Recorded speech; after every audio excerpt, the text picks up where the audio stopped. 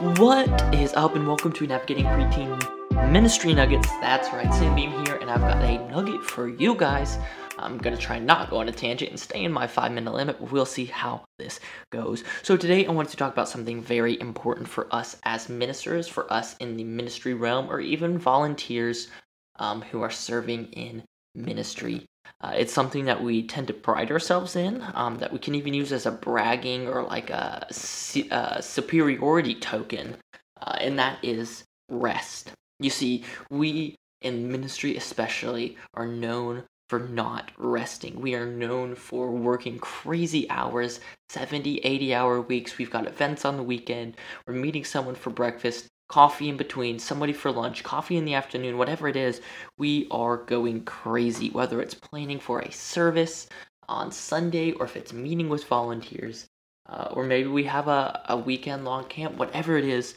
We have crazy responsibilities, and we carry those. We carry the burden, we carry the responsibility of the kingdom of the Lord, and that's one thing, but rest is vital. So, nuggets are meant for you to put this down on your to-do list this week.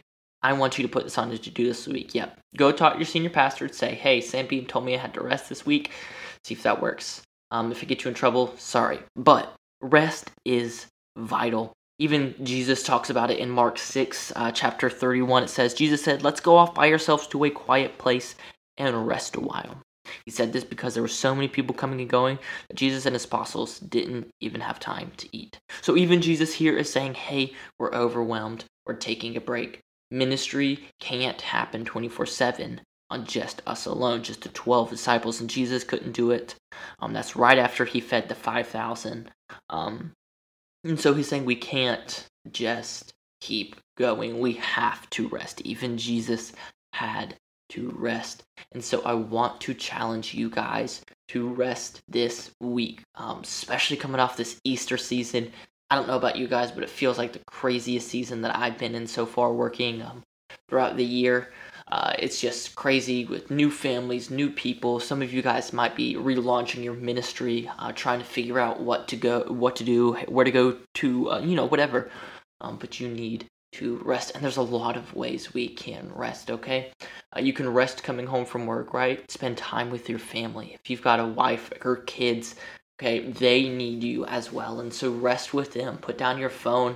Don't watch TV. Just have time with them and rest. There's also Sabbath. The practice of Sabbath is in the 10 Commandments, and I feel like it's one of the commandments that we just neglect the most, and we need to rest. And Sabbath is a command from God. He says, remember the Sabbath. Keep it holy. Remember the Sabbath. And so we're called to remember that. We're called to live in that.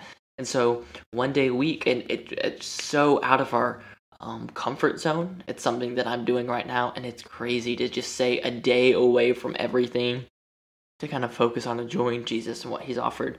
So I want to challenge you guys to look into that maybe. How can you Sabbath? How can you take a day?